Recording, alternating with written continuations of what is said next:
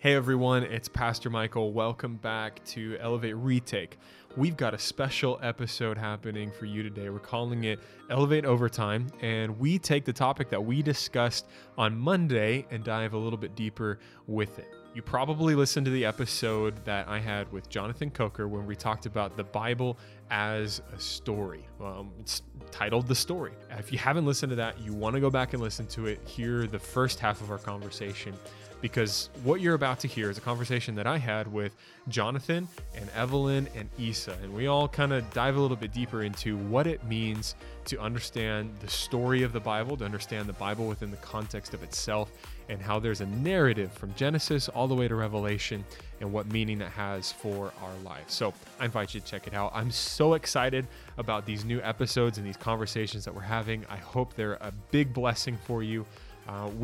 This was recorded in the midst of COVID and everything. We were just figuring out what it means to record. And so the audio is going to sound a little bit like a Zoom call. There might be some cutting in and out. Just bear with us. The content is definitely worth it.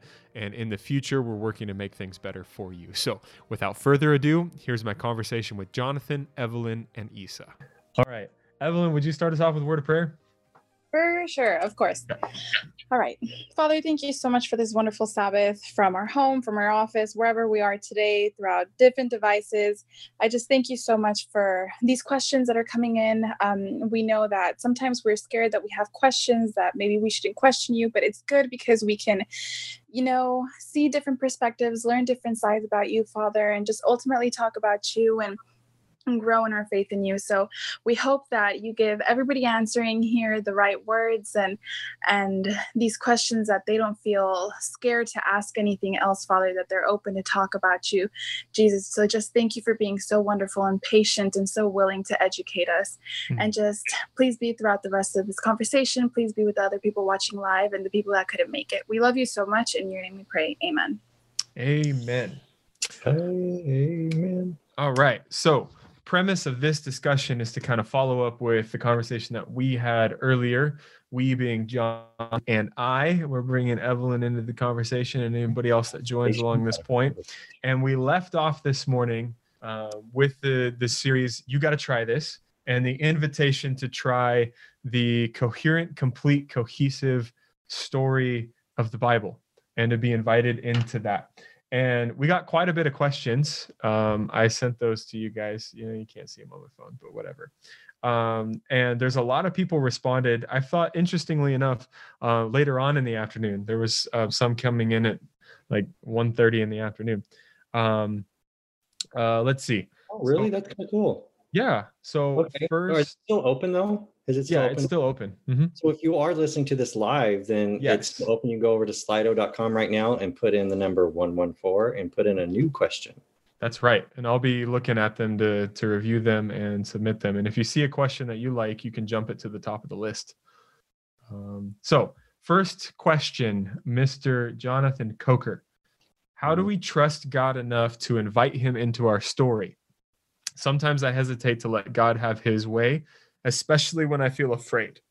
Why should I let God into my story? How do we trust God enough to invite him into our story? Okay. So this is a deep question, but then it's also a fairly simple one. So whenever I encounter anything with God that confuses me, I try to equate it with something that I do understand in terms of relationship between human beings. So it's how do I figure out how to trust a human being more? That would be through spending time with them, getting to know them, understanding them better. I think trust is one of those innate things. It's just going to be earned slowly over time.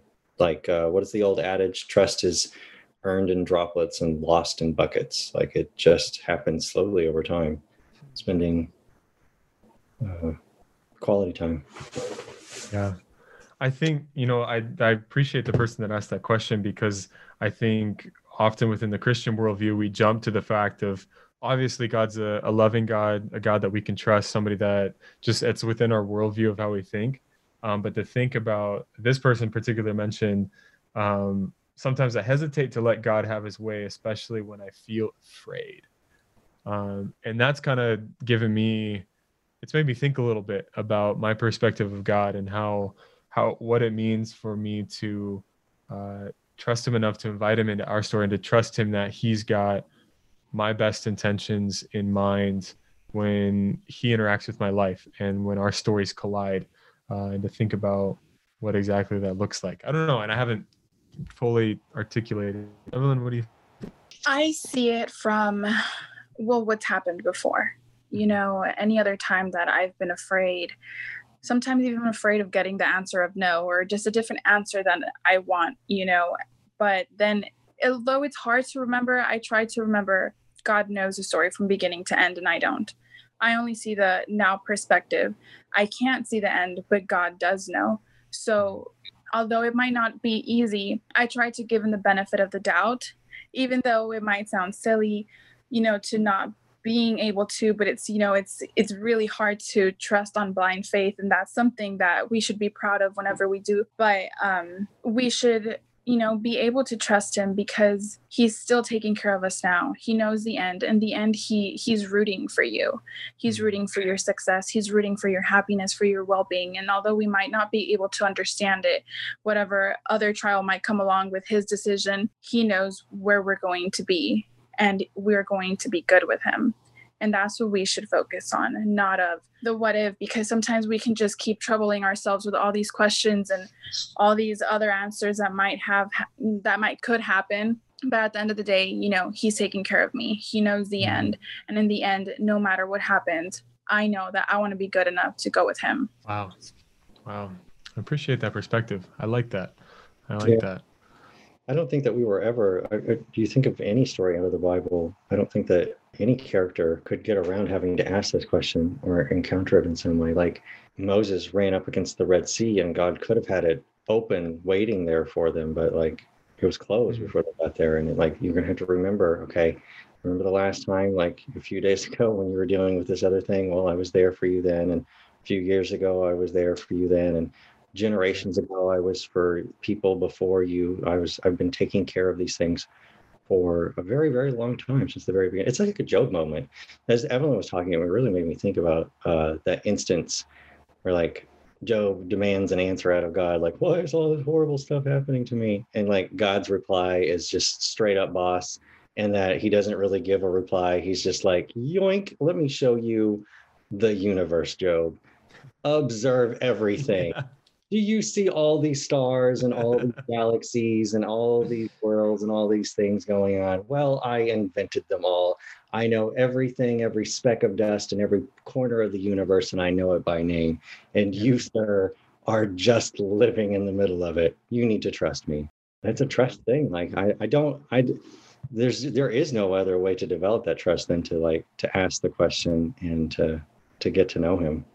Right. Mm-hmm. Yeah. You're gonna be humbled though. He's gonna be like, yo, I'm God and you're not. Well, and I appreciate you brought up the story of Job. That's become one of my favorite stories from scripture, because of the fact of how they being Job and his three friends have a different perspective of who God is. And God doesn't necessarily straight up refute that perspective.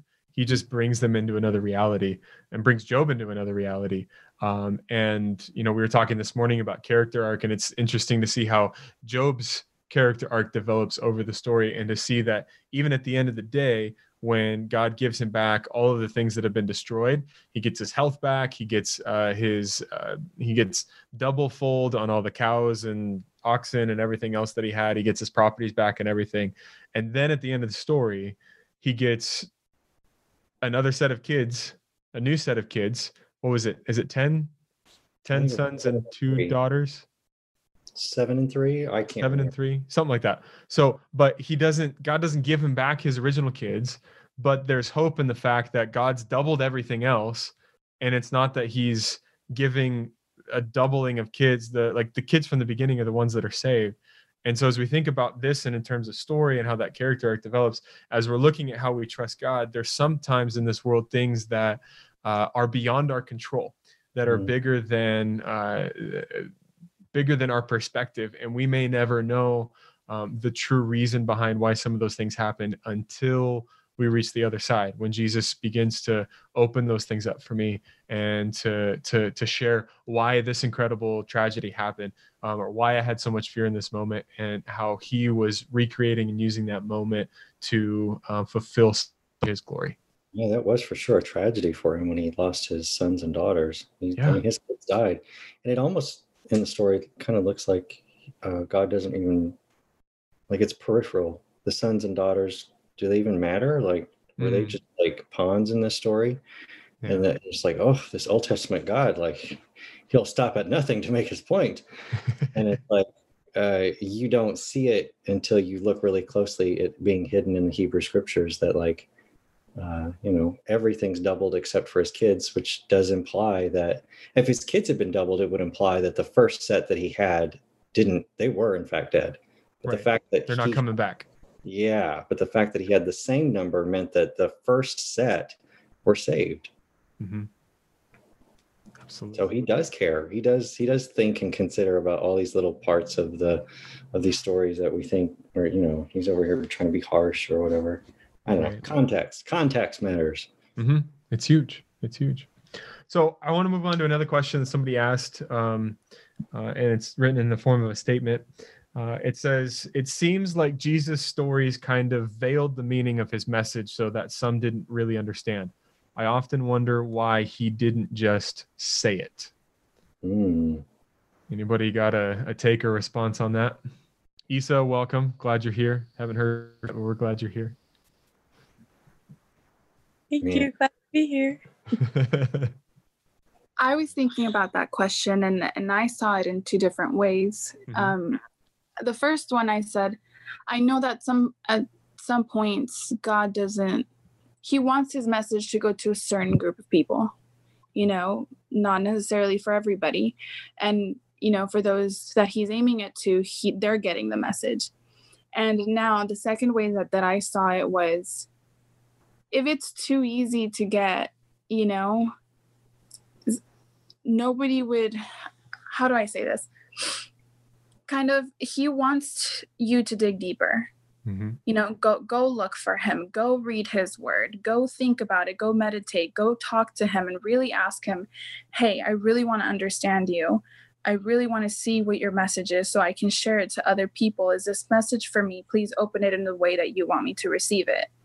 So then God can see, what, he really wants me, or man, it's not as easy, but you want me, you are looking for me. I am here and I will open up to you, because wherever you look for him, he's going to be there.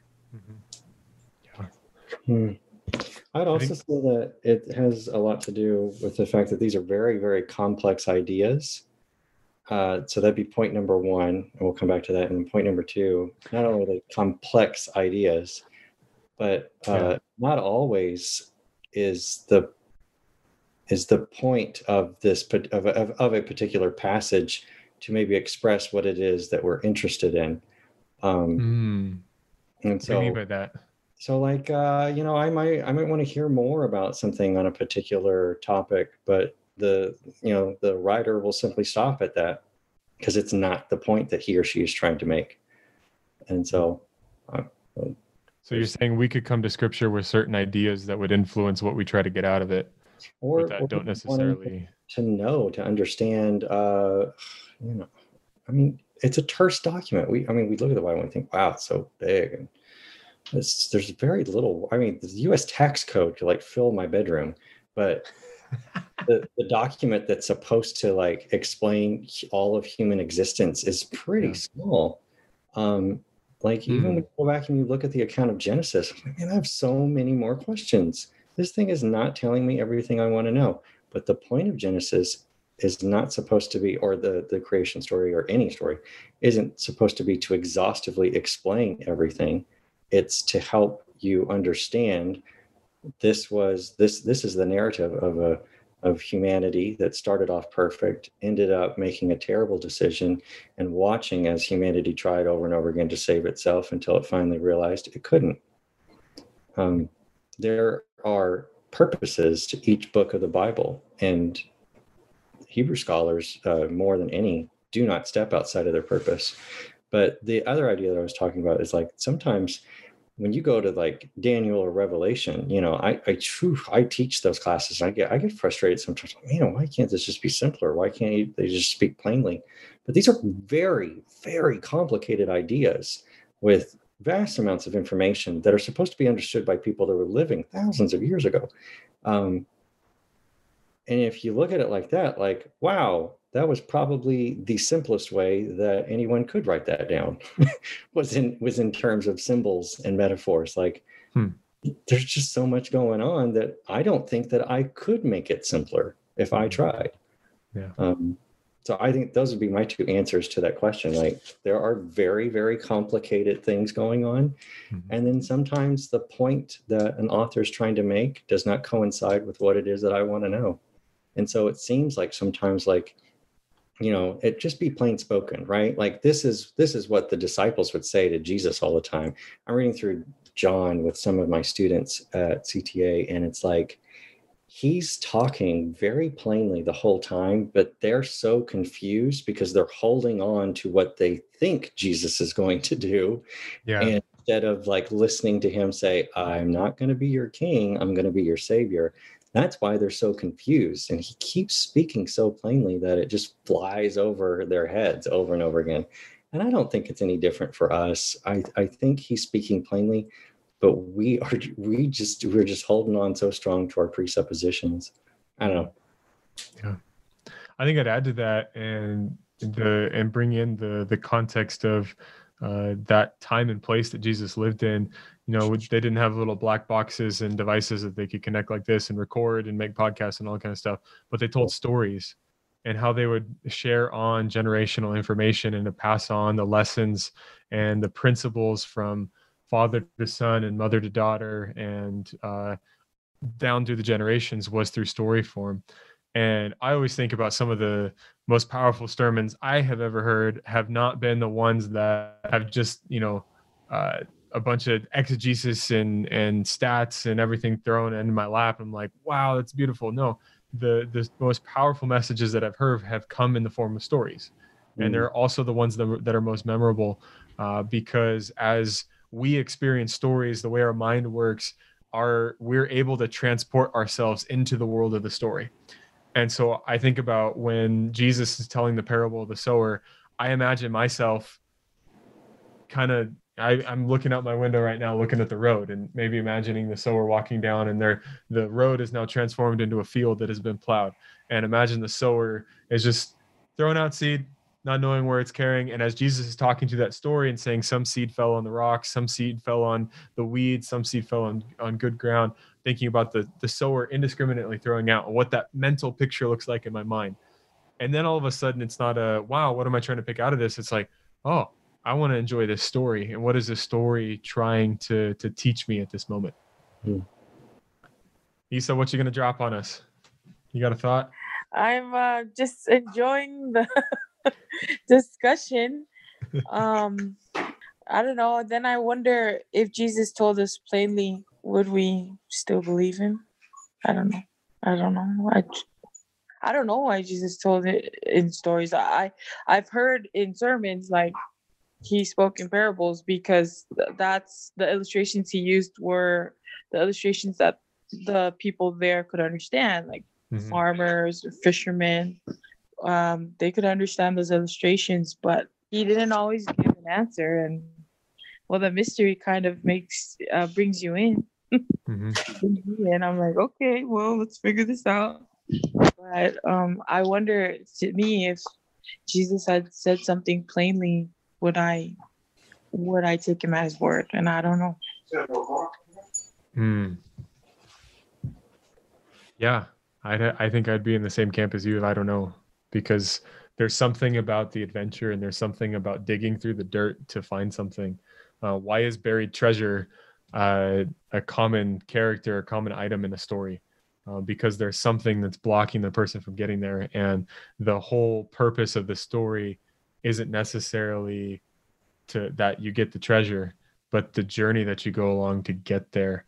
And I think about the value that gold has, or precious stones, or even oil, or, well, I guess oil right now is totally not worth anything in our economy. Oh my word. I'm waiting for the day when I can go fill up my car and somebody's going to hand me $20. Yeah. Can you please take this gas from Negative me? $36 a barrel. I can't wait. Sorry. No, it's terrible. It's terrible. It's bad. But why are some of these things so valuable is because they're rare. And I think some of the truths of scriptures, as plainly as they are given, that at the same time there's a profundity, there's a depth to them that causes us to seek more, that causes them to be even more valuable, because we don't just see it on the surface level. We've got to go digging to find them. I don't know. Next question. Any tips on reading the Bible as one coherent or cohesive story? How do you read the Bible as a coherent story, as a cohesive story? Jonathan, you and I kind of hinted at that today, but we didn't give any practicality to it. First of all, the way that we read the Bible is sometimes not conducive to this. I think I would start off by answering this question by talking about how it is perhaps common practice for us to read through, say, a book of the Bible slowly. We'll read a chapter a day or a chapter at night or in the morning, and then we go on about our lives and we come back to it and read another chapter or two. When we do this, though, we don't tend to get the overarching grand theme of the entire thing. And you'd be surprised how much context gets left out when you don't read an entire book of the Bible from start to finish. I was thinking about how much gets left out and how much gets overlooked and how much gets kind of turned into proof text when we compartmentalize the Bible. It's like, I guess it just doesn't make sense. It'd be the same thing as like going into your neighbor's mail and like pulling out a letter, if we still mailed each other letters, and like, you don't know this person. You don't know the person that wrote the letter. And now you're going to like read a couple sentences each night before you go to bed. And you're hoping that you're going to understand the context of this. Like, you don't know what the last letter was. You don't know like what's going on. You need to know more things. You need to know the context of what's going on in order to be able to figure out what's really meant by what's written down. I think, actually, because we didn't have enough time for this would be a really good time there's a good example of how stuff can kind of get left out when you are not looking at the context. One of my favorite go-to passages for explaining this when I'm trying to teach it to my students is Matthew chapter 18, from verses 15 to 20. So in 5 verses, there's this story about how, well, not a story, but there's passage where Jesus, we're most of us familiar with it. He's talking about what we were supposed to do when a brother or sister sins against you. So like it says, blah, blah, go out, talk to the person, blah, blah, go out. Anyways, at the end of it, it says, for where 2 or 3 are gathered in my name, there I am with them. And we love to take this verse and say, well, that must mean, when we have 2 or 3 people standing in a group and we pray, we know that Jesus is with us. First of all, I'm pretty sure Jesus is with me when I'm praying by myself.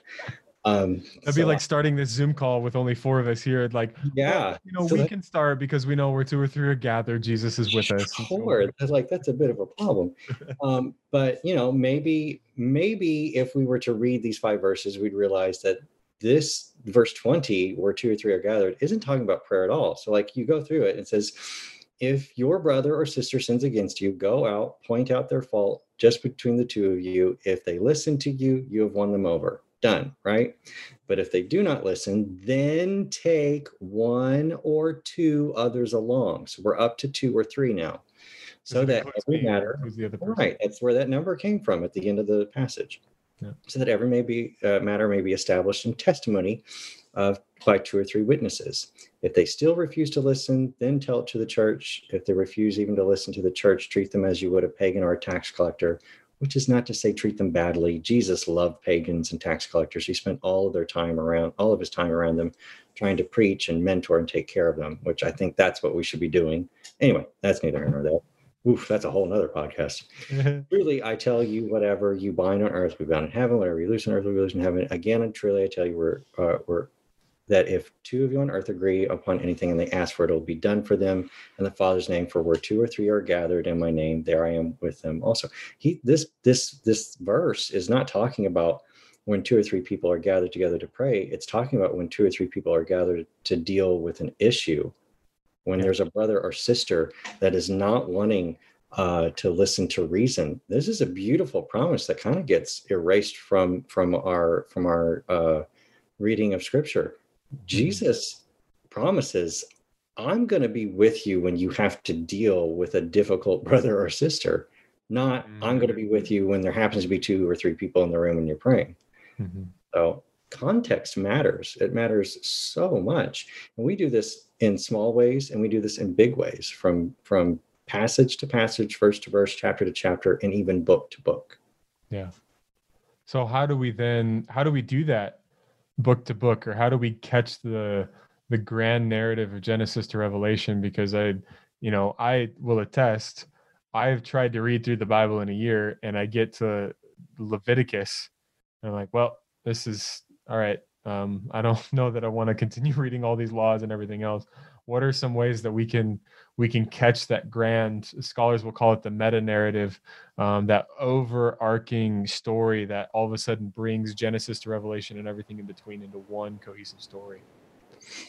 You're asking like some practical advice. How do we do it? Yeah. Well, okay. Practically speaking, the way you figure out theme is to write out repetitive any words or motifs that repeat.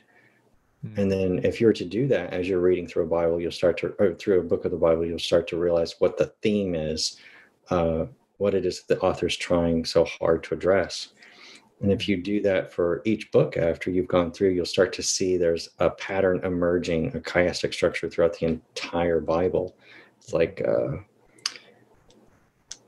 like what we were talking about the other day, where like the Old Testament is like trying really hard to tell the story of like how humanity just cannot get their act together. We try over and over and over again to keep the covenant with God. It's like God tries. It's like, all right, Abraham, all right, you my guy.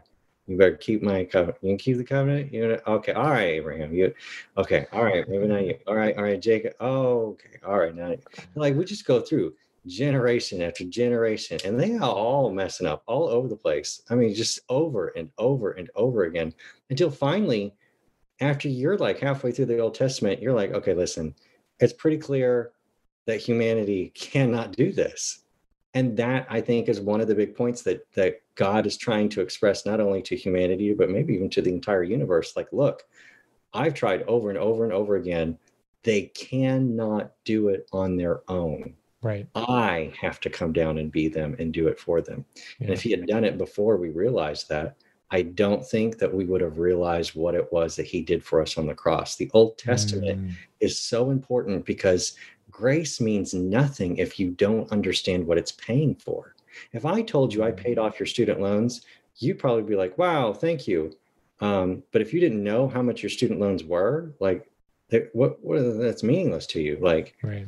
If you had this massive debt racked up against you in your name, and you kept getting bill statements every day or every week. And like we go into the narrative and we talk about the stress of it, and we talk about how your wages are being garnished, and we talk about how you don't have enough food to eat, and we really pull and stress this story apart. Then when I come in and pay your debt off, that's when you understand what happened. We have to go through the part of dealing with what is sin before you can understand what God did on the cross. Yeah. It cheapens grace without it.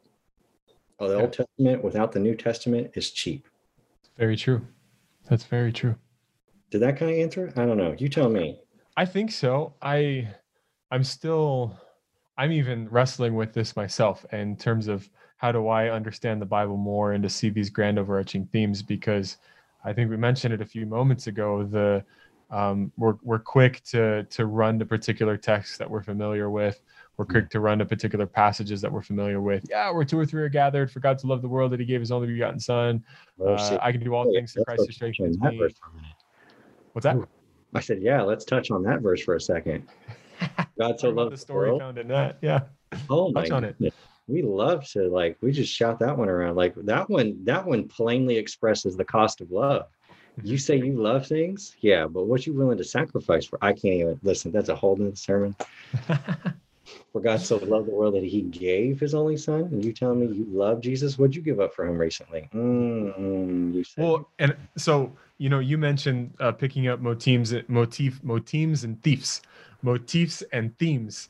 Yes. A moment ago. So John chapter 3, verse 16, for God so loved the world, he gave his only begotten son, that whosoever believes in him shall not perish, but have everlasting life.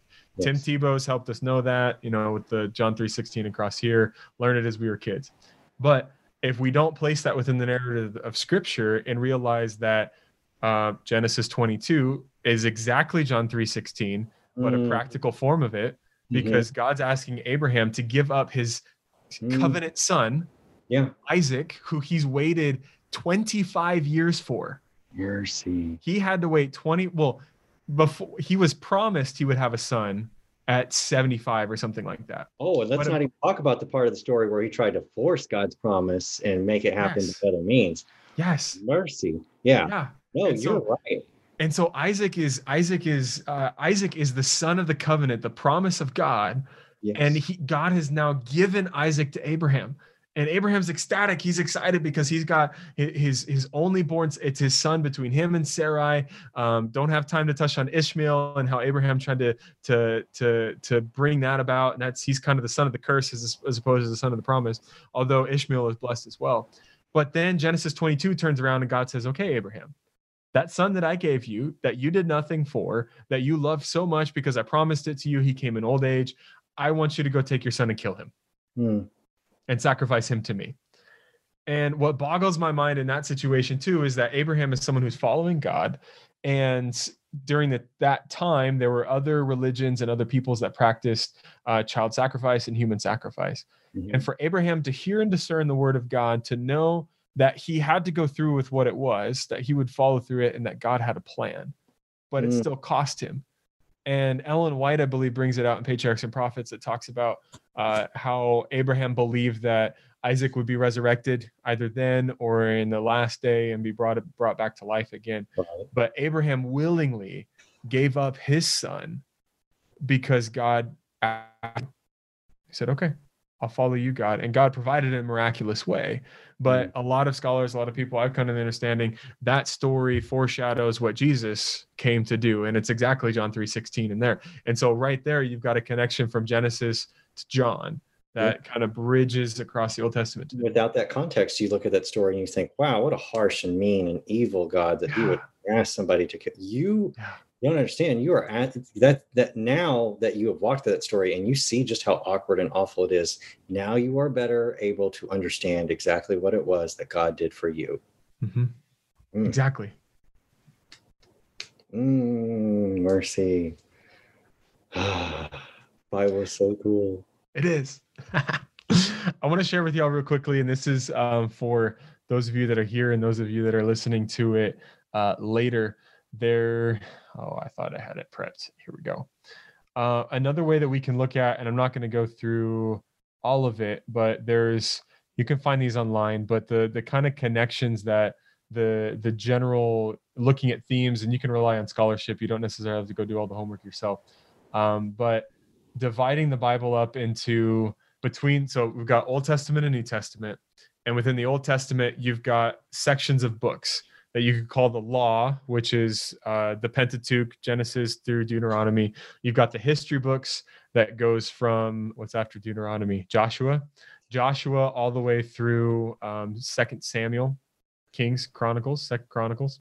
So that's the history portion.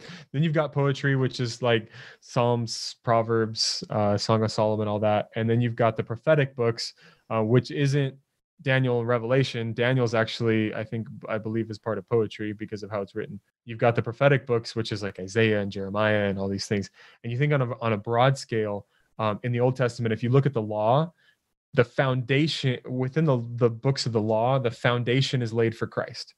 And so it's setting up that, like what you were talking about, Jonathan, about how we need a savior. We need something that this is what a Messiah needs to come and reclaim, and how life can be lived, the now and the not yet. And then you move to the history books, and that's the preparation for Christ. And you move through all of those books, and it moves from themes of like reconstruction, protection and destruction, deprivation, restoration, deportation, division, expansion, all these things. And God takes his people and he's moving them around to different places. And it's showing them all along the way that they need to be preparing for Christ. And you move into poetry, and poetry is the aspiration for Christ and how it's expressed in that longing for Messiah, that longing for someone to come and save in poetry form. And then prophecy is all about the expectation of Christ. Isaiah is the one that talks about the wonderful counselor, the mighty God, the everlasting Father, Prince of Peace, talks about the virgin being with child and prophesying that Jesus is coming. And so you've got those 4 sections of the Old Testament: the foundation laid for Christ, the preparation for Christ, the aspiration for Christ, and the expectation of Christ. And then within the New Testament, you've got the Gospels, the history, which is the book of Acts, you've got the epistles, and then you've got Revelation. And those are divided. The Gospels talk about the manifestations of Christ. So Old Testament has been leading up to the manifestation of Jesus. And then you get to Acts, which is the propagation of Christ, the idea of history and how Christ is propagated throughout the land. And then the epistles, the writings of Paul and the other letters that were shared around during the early church, was the interpretation and the application of Christ. So Christ has come. We've seen how he's propagated. Now, how do we handle Christ in our everyday life? And then the revelation is the consummation of all things in Christ and to Christ. And so you start from the beginning of the Bible talking about the preparation for this Messiah. And I'm going to put enmity between your offspring and seed and all that kind of stuff. We're going to shoot forward and look for Christ. And then Revelation bookends it with the consummation of everything coming together. And that is a super fast, brief overview. And I hit you just on the spot with that. But I think it's a profound description of what the Bible tries to do, and that all of these pieces coming together, writers over about 2,000 years, inspired by the Holy Spirit, writing coherently and cohesively to communicate the power of the gospel. Yeah, I think there are lots of good examples of how these different books all build on each other and help you to understand the entire picture. Whereas if you're to just take just one of them, you get kind of only part of the picture. Yeah, I think actually, what's his name? The Bible Project dude, Tim Mackey, does a good job of explaining, like, so there's, when you read through Proverbs, it's like, it's a wisdom book, right? And it's like, this is the way it's supposed to work. You do a good thing and a good thing happens to you. And you're like, okay, well, that's true. And then like, after you're done reading through Proverbs, you're like, okay, but that's not what always happens, right? Like, right. So like, that's wisdom and that's true. But Proverbs by itself doesn't tell the whole story. So then you got Ecclesiastes. Yeah, you got Ecclesiastes. you got the crotchety old cranky man who comes out onto his front porch and is yelling at the kids to get off his lawn. That's Ecclesiastes. He comes out there and he's like, it's all a mess, man. Ain't none of this making any sense. And he's right too. He's like, sometimes bad things happen to good people. Sometimes you're doing everything you're supposed to do and your house explodes. Like, yeah, you're right. And then you have Job, who comes in and like kind of puts it all together and he sort of like balances the two. Yeah. And it's like, yeah, if you were to read any one of them on their own, they're all true. But putting the three together helps you to have a better, more balanced, more contextual understanding of what wisdom really is. Yes, it is true that when you do the things that you're supposed to do, that God instructs you to do, that good things happen to you. But it's not always the case in this world. Yeah. And so it's got to be balanced out. I think so many examples. Like that could be its own podcast right there, of just like going through and showing different examples of how the story of the Bible connects. Yes, it's so good. It's so good. There must have been somebody planning all these different books and making sure they come together all right, because they're just so must have. So this leads us to our final question that I want to get to, because I think it's an important one. Somebody asked, I wonder when the story really starts for each of us. Is there a story before God? Is there a story after God? Or is there any story without God? Oof. Well, that's the original, that's the OG question. That's the question that the Great Controversy is trying to answer, right? Yeah. Is there any story without God? I mean, if you want to hang around for until whenever Christ comes back, I'm sure we'll have a definitive answer.